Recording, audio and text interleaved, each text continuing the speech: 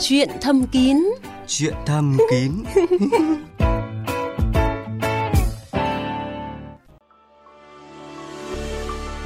Những người thực hiện chương trình Chuyện thầm kín rất vui được gặp lại các bạn.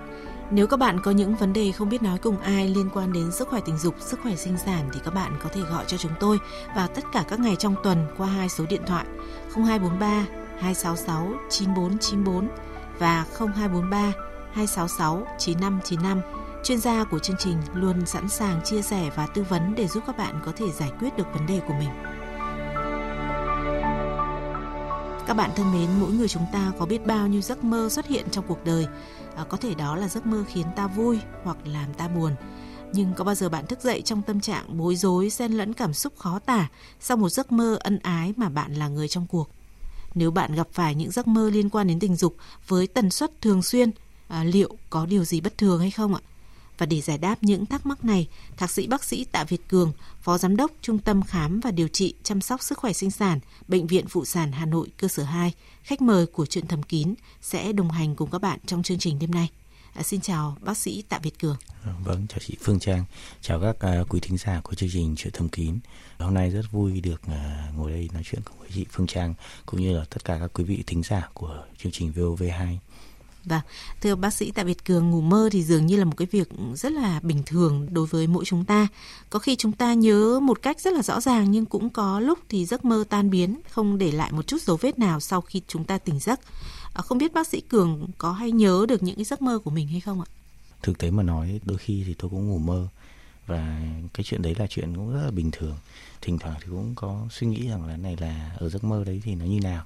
Có những lúc thì giấc mơ đấy xong mình quên luôn vì nhiều khi mình cũng ngủ dậy trong cái tình trạng vội vàng quá. Phải chia sẻ thật với chị Phương Trang là như thế. Hoặc đôi khi thì dậy cũng phải đi đến viện ngay lập tức. Nên thành ra là nhiều khi mình hay quên những cái vấn đề để đi. Nhưng mà đúng là cũng phải có ngủ mơ chứ không thể là không có ngủ mơ bao giờ được. Vâng, với một cái người mà có một cái guồng quay công việc rất là gấp gáp như vậy thì chắc hẳn bác sĩ Tạ Việt Cường cũng sẽ mơ đến những bệnh nhân của mình, đúng không ạ? Những em bé được sinh ra trong thời gian mà mình làm việc. Vâng, cũng nói chung là cũng nhiều nội dung ạ. Vâng. Gần đây thì người ta cũng đã tiến hành những cái cuộc khảo sát về những giấc mơ liên quan đến sex.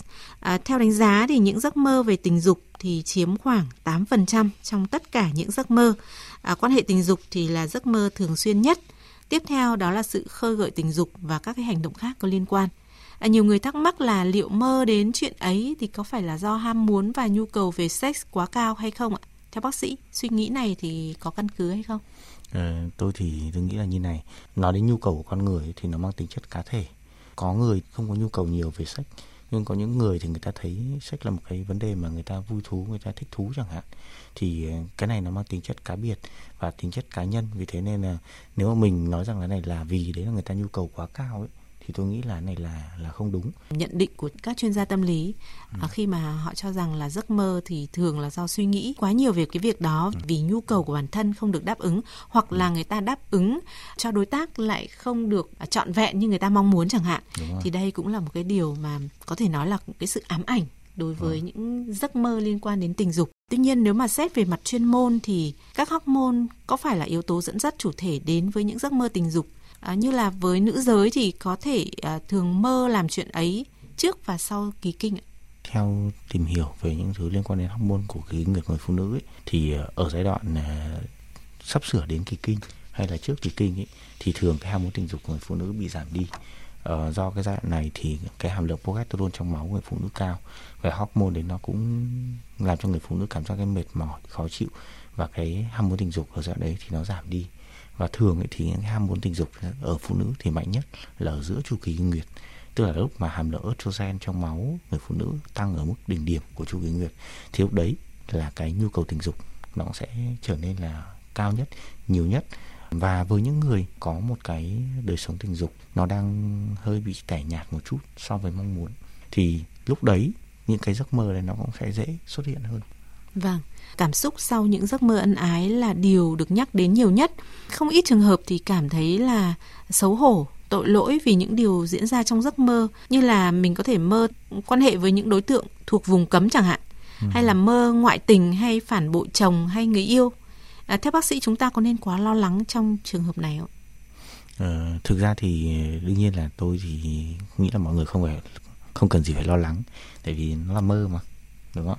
Thế nhưng mà rõ ràng là cũng có một số người thì khi nói đến giấc mơ chẳng hạn thì người ta dễ rơi vào trạng thái là phán xét bản thân.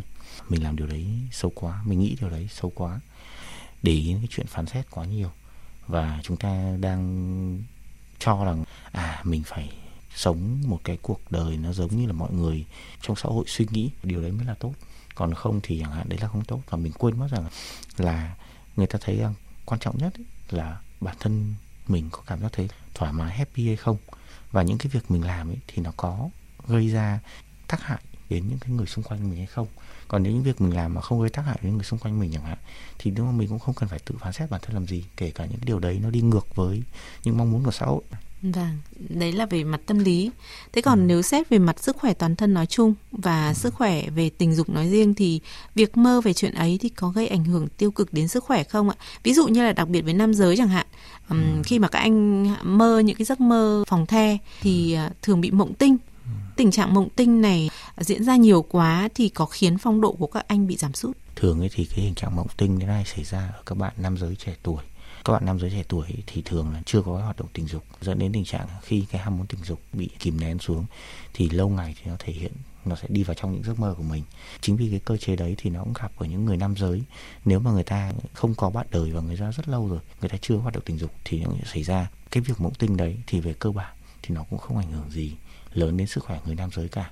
Thế nhưng mà chính cái việc là yếu tố tinh thần do mình không được thỏa mãn những cái mong muốn tình dục của mình thì nó sẽ làm cho người nam giới cảm giác là uể oải, mệt mỏi, chán nản. Vì thế nên là nhiều khi mình sẽ thấy là này là một người nào mà bắt đầu người ta có một người yêu chẳng hạn thì người ta cứ vui phơi phới ấy, vì là người ta đã giải quyết được những cái khó chịu trong người, khó chịu trong cơ thể. Và nếu mà bạn thường xuyên để mà mình rơi vào cái tình trạng là mong muốn tình dục không được thỏa mãn, đáp ứng ấy, thì nó là một cái dạng trầm cảm. Cái việc mộng tinh nó không phải là vấn đề, mà vấn đề là trầm cảm.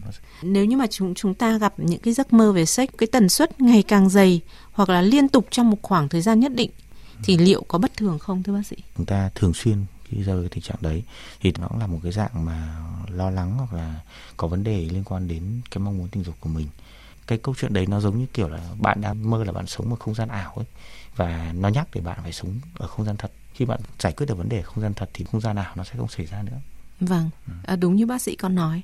Đôi khi là qua những giấc mơ tình dục thì chúng ta lại tìm thấy những cái cảm xúc hoặc khoái cảm chúng ta không thể tìm thấy ở trong đời thực. Việc tìm kiếm sự chia sẻ, thấu hiểu của đối tác trong cái trường hợp này thì nó có ý nghĩa như thế nào? Và làm cách nào để nửa kia hiểu và sẵn sàng chia sẻ với mình ạ? Tôi đưa ra một cái câu trả lời như nào thì nó chỉ đúng với một số đối tượng này, chứ còn không thể đúng với tất cả mọi đối tượng được nữa. Lời khuyên chung là đầu tiên cái người mà trong cuộc ấy thì phải không phán xét bản thân, và cái người bạn đời của mình hoặc người yêu của mình không nên phán xét cái người mà người ta có những cái mong muốn tình dục như thế. Và câu chuyện ở đây chỉ là này, làm thế nào để hòa hợp được với nhau, làm thế nào được thỏa mãn được với nhau. Còn lại thì nó không có tốt hay xấu, tại vì là với sex ấy, thì nó là một cái game của hai người yêu nhau. Thực ra nó chả có một cái chuẩn mực gì trong cái việc đấy cả. Có những người, nếu mà hai cái người ta ở hai cái quan điểm nó rất là xa nhau thì đương nhiên người ta có thể hòa hợp với rất nhiều mặt, nhưng người ta có thể không hòa hợp với sex. Và những có người có rất nhiều thứ mình không hòa hợp, nhưng mà sex thì lại hòa hợp với nhau. Và cuối cùng là người trong cuộc, quan trọng nhất là người ta tìm được cái người mà phù hợp với mình, phù hợp về rất nhiều mặt, để mà có thể là mình, đấy là một mối quan hệ lâu dài. Càng hòa hợp với nhau được nhiều mặt thì tức là cái mối quan hệ nó càng bền chặt. Để có một cái cuộc sống hạnh phúc thì rõ ràng là chúng ta phải hòa hợp cả về đời sống tình dục lẫn tất cả những cái quan điểm ở trong đời sống thường ngày của chúng ta, đúng không? Tuy nhiên đối với câu chuyện về sex, nếu như các bạn cảm thấy mình và đối tác của mình chưa thực sự hòa hợp thì rõ ràng là chúng ta phải có một cái phương cách để chúng ta chia sẻ và thấu hiểu nhau để cho cái đời sống tình dục của chúng ta có thể hòa hợp và hạnh phúc hơn. Tuy nhiên trong cái trường hợp mà chúng ta thường xuyên mơ thấy mình làm chuyện ấy thì theo bác sĩ có cần phải gặp các chuyên gia y tế để mà được tư vấn và khám về sức khỏe toàn thân cũng như về tâm lý hay không? Tự bản thân cái người trong cuộc người ta thấy rằng là lúc nào người ta không giải quyết được vấn đề nữa thì người ta sẽ tìm cái sự trợ giúp. Có thể từ sự trợ giúp từ việc là những người bạn bè này, cũng như là bạn bè mà không trợ giúp được thì đến gặp các chuyên gia về y tế hoặc là chuyên gia về tâm lý. Các bạn thân mến, ai thì cũng mong mình luôn có được những giấc mơ đẹp. Và tất nhiên là giấc mơ về chuyện ấy thì không có gì là xấu hay là bất thường nếu như tần suất không quá nhiều và cũng không gây ảnh hưởng gì đến giấc ngủ cũng như là sức khỏe của chúng ta. Tuy nhiên như bác sĩ Cường vừa tư vấn, nếu như những giấc mơ tình dục khiến bạn cảm thấy phiền phức và mệt mỏi thì bạn cũng nên đến gặp các bác sĩ để được khám và tư vấn kịp thời. Xin được cảm ơn bác sĩ Tạ Việt Cường đã chia sẻ những thông tin rất hữu ích. Còn bây giờ chúng tôi đang sẵn sàng lắng nghe câu chuyện của các thính giả trong phần tiếp theo của chương trình. Trốn phòng the và những điều chưa biết. Đã có chúng tôi thì thầm luôn bên bạn.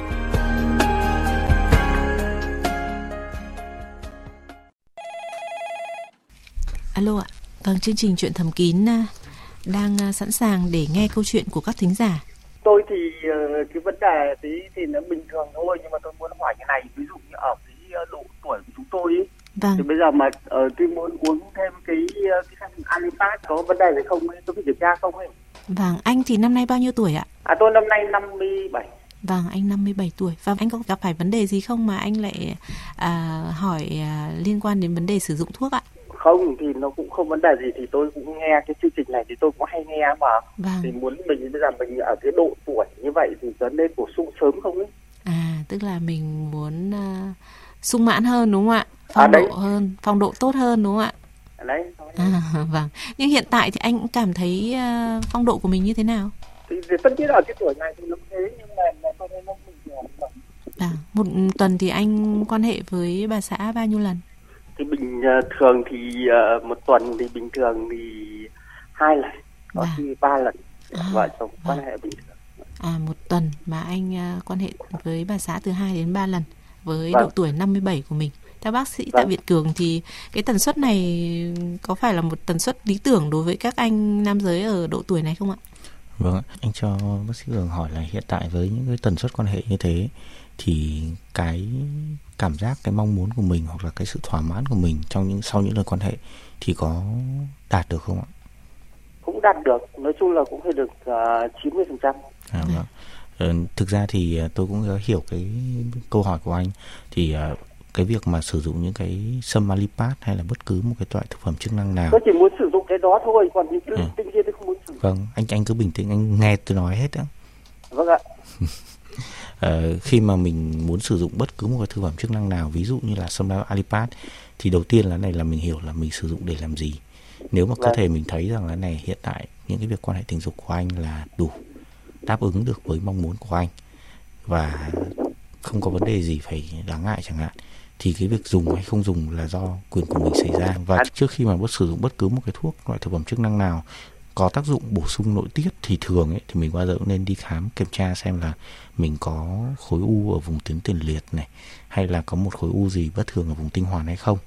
Nếu mà mình không có những cái vấn đề đấy chẳng hạn thì anh cũng có thể sử dụng. Nó sẽ giúp cho mình bổ sung cái nội tiết cho mình, hỗ trợ cho mình một chút liên quan đến phần mãn dục của nam. Vâng, vì trong cái độ tuổi này cũng là cái thời gian bắt đầu cái hoạt động tình dục nó cũng kém đi và mình có thể sử dụng. Nhưng mà trước khi sử dụng mình phải đi khám, đi kiểm tra đã. Cái kiểm tra ấy thì cái này thì tôi cứ 6 tháng thì kiểm tra máu một lần, kiểm tra tất cả các thứ. Đấy thì nói chung là đến thời điểm này thì chưa có vấn đề gì cả. Kể cả tuyến tiền liệt các thứ. Vâng, như vậy thì có thể nói là sức khỏe toàn thân của anh cũng khá là tốt đúng không ạ? Vâng, tương đối cơ bản đấy. Vâng, và tần suất quan hệ tình dục này rồi là chất lượng của đời sống tình dục của mình anh cũng cảm thấy là không có vấn đề gì phải băn khoăn lo lắng đúng không? Đúng rồi. Khi mà mình sử dụng ấy thì mình vừa sử dụng và mình vừa theo dõi xem là những cái thay đổi của cơ thể mình có vấn đề gì khác không, và nhớ là nên định kỳ đi kiểm tra như anh đang làm. Và anh thì rất cẩn thận và anh muốn là mình còn có thể đáp ứng cho bà xã tốt hơn nữa. Tuy nhiên thì như lời khuyên của bác sĩ Cường ấy thì anh cũng vừa sử dụng và vừa nghe ngóng, và cái quan trọng là tiếp tục theo dõi sức khỏe định kỳ để đảm bảo mình có một cái sức khỏe tốt và không có gì bất thường. Vâng, chúc anh có một cuộc sống thật là vui và hạnh phúc. Vâng, cảm ơn anh đã gọi điện tới cho Chuyện Thầm Kín, và hy vọng là trong thời gian tới thì anh sẽ tiếp tục đón nghe các chương trình Chuyện Thầm Kín của Đài Tiếng Nói Việt Nam và tiếp tục gọi điện cho chúng tôi ạ. Vâng, cảm ơn ban chương trình. Vâng, xin cảm ơn anh, xin chào anh. Và bây giờ thì tổ thư ký đã thông báo tiếp tục có một thính giả đang chờ ở đầu dây. Alo ạ. Vâng, chào chị. Vâng, chào anh. Anh hôm nay gọi điện đến chuyện thầm kín và muốn chia sẻ điều gì ạ? Em có một chút thắc mắc về sức khỏe sinh sản đấy ạ. Vâng, anh cứ nói đi ạ. Em năm nay là 33 tuổi. Vâng. Có bạn gái. Khoảng hơn tháng nay em có quan hệ với bạn gái. Vâng. Bạn gái có nói là vẫn quan hệ bình thường, dương vật vẫn cứng được. Nhưng mà khi quan hệ xong thì nó không sản sinh ra tinh trùng ấy ạ. Nên là em hỏi một chút vấn đề đấy. Nhưng mà ăn uống, sinh hoạt, ngủ nghỉ của em vẫn bình thường như một người thoải mái, khỏe mạnh. Vâng, khi mà mình quan hệ tình dục thì là mình không thấy xuất tinh. Vâng ạ.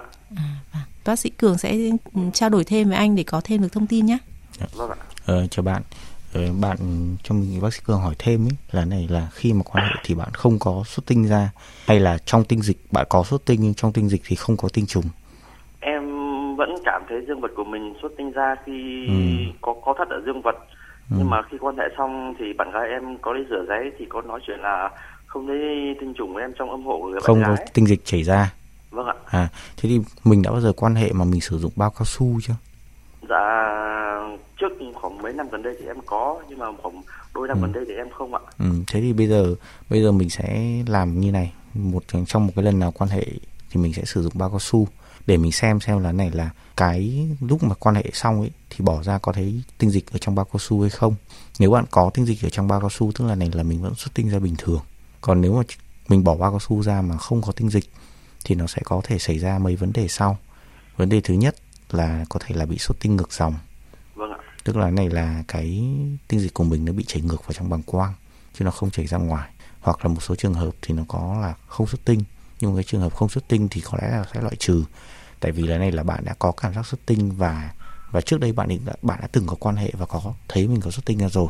Thì đấy thì chỉ rất đơn giản đấy thôi, mình chỉ cần đeo bao cao su vào là biết ngay là mình có xuất tinh hay không. Vâng, một cái phương pháp kiểm tra rất là đơn giản thôi ạ.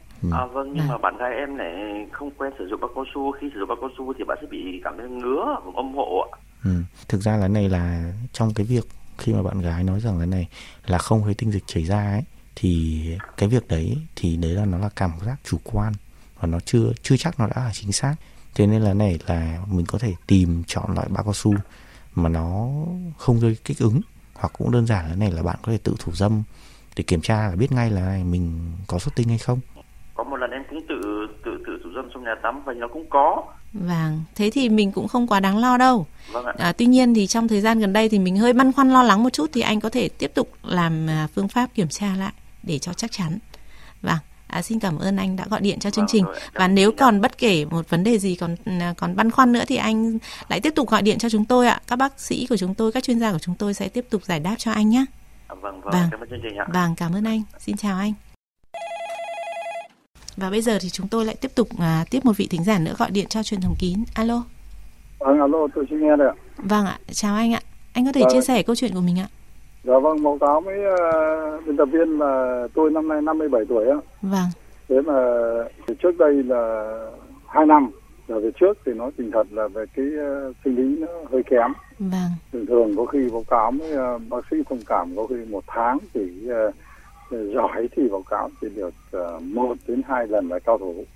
Thế nhưng mà sang đến cái độ khoảng 2-3 tháng này đấy. Vâng. Thì là giữa tôi thì chả nói dấu gì là bà cả thì năm nay 5 năm tuổi. Vâng. Thế còn bà hai thì là năm nay bà ấy ngoài 40. Vâng. Thế thì hai bà trong rằng thì chẳng biết thế nào rồi, thì là tự nhiên thì là tôi báo cáo là đến độ khoảng 3 tháng nay thì là cứ nó cứng nhiều lắm, mà cái kiểu cứ trông thấy các bà ấy là không thể chịu được. Thế bà cả thì không chịu được, nhưng bà hai thì bà lại bận đi làm. Thế nên là thành thử nói xin phép biên tập viên là ví dụ như mà bà ấy về lúc nào thì bất biết, có nghĩa là ban ngày hay là đêm nữa cũng mặc kệ, thế nhưng mà coi như là cứ về là không chịu được. Mà có vẻ là vừa mấy ấy bà cả xong, nhưng mà bà hai về thì là báo cáo nói thật đấy, biên tập viên là lại làm được ngay. Thế thì tôi hỏi là bác sĩ tư vấn giúp tôi là có phải bệnh tật hay là ví dụ như là khám như thế nào, khám ở đâu hay là như thế nào đấy, mà tự nhiên độ khoảng 3 tháng nay tôi thì là hoàn toàn là vượt mức kế hoạch của các bà, vượt chỉ tiêu hết. Vâng. Thì trước đây là báo cáo là cứ bị buồn lắm đúng không ạ? Vâng. Trước đây thì rất là buồn, còn bây giờ thì lại vui quá, nhưng mà vui quá thì cũng khiến anh hơi cảm giác là hơi lo lắng. Không biết là sức khỏe của mình có vấn đề gì không, bởi vì thực sự là đây là với anh thì anh cảm thấy đây là một cái điều rất là bất thường, đúng không ạ? Vâng. Thế thì bây giờ bác sĩ Tạ Việt Cường sẽ trao đổi thêm với anh ạ. Thực ra thì ở đây cái tuổi này thì là độ tuổi mà người nam giới vẫn còn phong độ, khá là phong độ. Và cái này thì nó thể hiện rằng là hiện tại cái ham muốn tình dục của bác thì cũng khá là tốt, và tốt so với độ tuổi của mình, và mình cũng không có gì phải lo lắng về chuyện đấy cả. Tại vì cái này là nếu mà bây giờ mà tuổi này mà mình bắt đầu mình không còn ham muốn tình dục nữa thì nhiều người còn phải đi khám, đi chữa. Còn bây giờ đến tuổi này của mình vẫn còn ham muốn tình dục, mình vẫn còn có những cái mong muốn tình dục, thì điều đấy nó hoàn toàn là ok, không có vấn đề gì cả. Và nếu bác cảm thấy rằng tình trạng sức khỏe của mình tốt thì mình cũng không cần phải lo lắng gì cả, và mình cứ vui vẻ với những việc mà ông trời cho mình như thế. Thế nhưng mà báo cáo bác sĩ thông cảm là tôi ngại, bởi vì là nó quá báo cáo mức độ báo cáo bác sĩ. Thế trước đây tuổi thanh niên cũng không đến thế. Đấy, khổ. Khám ở đâu? Khổ thân anh là khi mà yếu quá, đúng không ạ? Không đáp ứng để được thì các bà cũng chỉ chiết, mà đến khi mà đáp ứng được tốt quá thì các bà lại đâm lo. Vâng, đúng là thật hoàn cảnh rất là trớ trêu. Tuy nhiên thì như bác sĩ Cường có chia sẻ với anh ạ, thì anh có thể yên tâm và không có lo lắng quá về vấn đề này. Tuy nhiên thì tôi nghĩ là mình nên tận hưởng cái thời gian này đi. Tại vì là này, có một số người thì khi mà người ta có những cái quan tâm lo lắng nhiều hơn về những vấn đề khác, ví dụ như là công việc hoặc là trách nhiệm với các lĩnh vực này lĩnh vực kia chẳng hạn, thì ham muốn tình dục người ta nó bị đè nén, nó bị chìm xuống. Thế đến khi mà vấn đề tâm lý, những cái việc trách nhiệm như thế không còn nữa, thì bắt đầu là những cái ham muốn tình dục nó sẽ bắt đầu được khơi dậy và nó trỗi lên. Và cái chuyện đấy thì nó là hoàn toàn bình thường đấy, không phải là chỉ có mình anh đâu. Rất nhiều người ta ở độ tuổi mà hoạt động tình dục rất là tốt, thế nhưng mà cái này là người ta có nhiều vấn đề lo lắng quá, và người ta cái ham muốn tình dục người ta nó không có. Nhưng đến khi mà người ta được tự giải phóng khỏi những cái ham muốn tình dục thì tất cả những vấn đề mong muốn tình dục nó được khơi dậy, và người ta thể hiện hoàn toàn là bình thường. Vì thế nên là tôi nghĩ rằng là này là anh cũng không có gì phải lo lắng hay cũng không gì phải xấu hổ cả. Đấy là rõ ràng là này là mình đang ở một giai đoạn rất là happy của cuộc đời, và mình hãy tận hưởng nó đi thôi. Tuy nhiên thì cũng phải nghe ngóng xem là sức khỏe toàn thân của mình có vấn đề gì không, đúng không ạ? Để xem là anh cũng phải theo dõi sức khỏe. Nếu như mà điều này mà ảnh hưởng đến sức khỏe của mình thì anh cũng cần đến gặp các bác sĩ để được các bác sĩ tư vấn rõ hơn. Tuy nhiên nếu như trong trường hợp mà mình cảm thấy là không có ảnh hưởng gì đến sức khỏe của mình thì như bác sĩ Cường có chia sẻ đấy ạ, thì mình cứ vui vẻ và với cuộc sống của mình. Và chúng tôi xin chia sẻ với niềm vui của anh, cũng không nên lo lắng ạ. Rất là nhiều người cũng mong là có được một cái đời sống tình dục nó cũng viên mãn, cho nên là anh cứ yên tâm ạ. Xin cảm ơn anh đã gọi điện cho chương trình. Xin chào anh. Và bây giờ thì chúng tôi lại tiếp tục nhận được một cuộc gọi ở đầu dây ạ. Alo. Chương trình Chuyện Thầm Kín đang nghe đây ạ. Em là Thường An. Vâng. Giờ là em một cái có là vợ đi xa đấy. Vâng. Mình gọi như có như không là mình nhảy thủ dấm ấy, như là bị đau là như muốn có cái thuốc nào anh đỡ ấn ấy. Anh năm nay thì bao nhiêu tuổi ạ? Gần 40 đấy. Vâng, anh gần 40 tuổi. Và cái tình trạng thủ dâm này thì mình đã thực hiện từ bao lâu nay rồi? Hơn 3 năm. Thế thì cái tần suất thủ dâm của mình như thế nào? Một tuần thì thường mình làm mấy lần? Trước thì hay thủ dâm, giờ thì gọi là ít đấy. Giờ thì trước là một đêm lần 2 lần gì đó. Vâng. Còn bây giờ ít thì cái tần suất như thế nào? Một tuần thì khoảng lần như là tùy. Vâng. Và trong cái khoảng thời gian này thì anh cảm thấy tình trạng của mình như thế nào? Đau ạ? Đúng rồi. Mình đau nó không phải đau, cũng đau mà cũng khó, mình là cũng ám muốn nhưng mà cũng khó chịu, là cảm giác khó chịu. Cái tình trạng mà đau như thế của anh là nó đau ở dương vật hay nó đau ở hai tinh hoàn ấy? Đau ở tinh hoàn là còn dương vật chứ không tinh hoàn đâu. Đau dương vật. Thực ra thì trong cái câu hỏi của mình ấy, thì nó đã có sẵn câu trả lời trong đấy rồi. Của mình là do tình trạng là hai vợ chồng ở xa nhau quá, Thì tôi nghĩ rằng là chỉ đơn giản là này là khi mà anh không phải thủ dâm nữa thì tình trạng đau ấy nó sẽ không diễn ra nữa. Vì thế nên là có lẽ là mình cũng phải chia sẻ cái điều này với bà vợ của mình ở xa, để mà hai vợ chồng có thể sắp xếp ở gần nhau. Thì vợ đi nước ngoài. Vâng, vợ anh đi nước ngoài. Đấy, cái này thì cũng hơi khó. Giờ cùng vợ có vợ mà như không á. Đi là đi luôn đấy. Vâng, thì chính vì là cái việc đấy thì dẫn đến tình trạng là này, là cái việc thủ dâm ấy thì nó không giống như là quan hệ tình dục bình thường. Cái việc thủ dâm nó chỉ giải quyết được nhu cầu tức thời thôi, chứ còn nó không, bản thân là cái người thủ dâm ấy thì vẫn không thể nào đạt được cái khoái cảm giống như là lúc quan hệ tình dục. Và chính vì thế nên là này là thường ấy thì hay có xu hướng là sẽ phải ma sát vào cái dương vật mạnh hơn, và chính vì thế nên nó sẽ có thể gây đau sau khi mà mình thủ dâm. Cái việc này ấy, thì để mà giải quyết được tận gốc vấn đề thì không có cái thuốc nào ngoài việc là này là có một bà vợ ở bên cạnh anh cả. Đấy là sự thật. Và là tôi nghĩ là này là nếu mà mình thật sự muốn, mình kiểu gì cũng sẽ tìm ra cách để mà hai vợ chồng có thể gặp được nhau. Anh có thể đi sang nước ngoài gặp vợ, hoặc là vợ về phép, đấy cũng là một trong hai cách có thể để mình giải quyết được cái vấn đề đấy. Và có thể không phải chỉ có mình anh, mà có thể vợ anh cũng có bị tình trạng như anh, đó là này là có ham muốn tình dục nhưng mà không biết cách nào để giải quyết bằng cách thủ dâm được. Và nhiều khi là này là cái việc mà hai vợ chồng mình quay về gặp nhau chẳng hạn thì cũng sẽ làm cho cuộc sống nó tốt hơn, và cũng có thể là một cái động lực để mà cả hai cùng cố gắng hơn trong tương lai để sớm về với nhau hơn.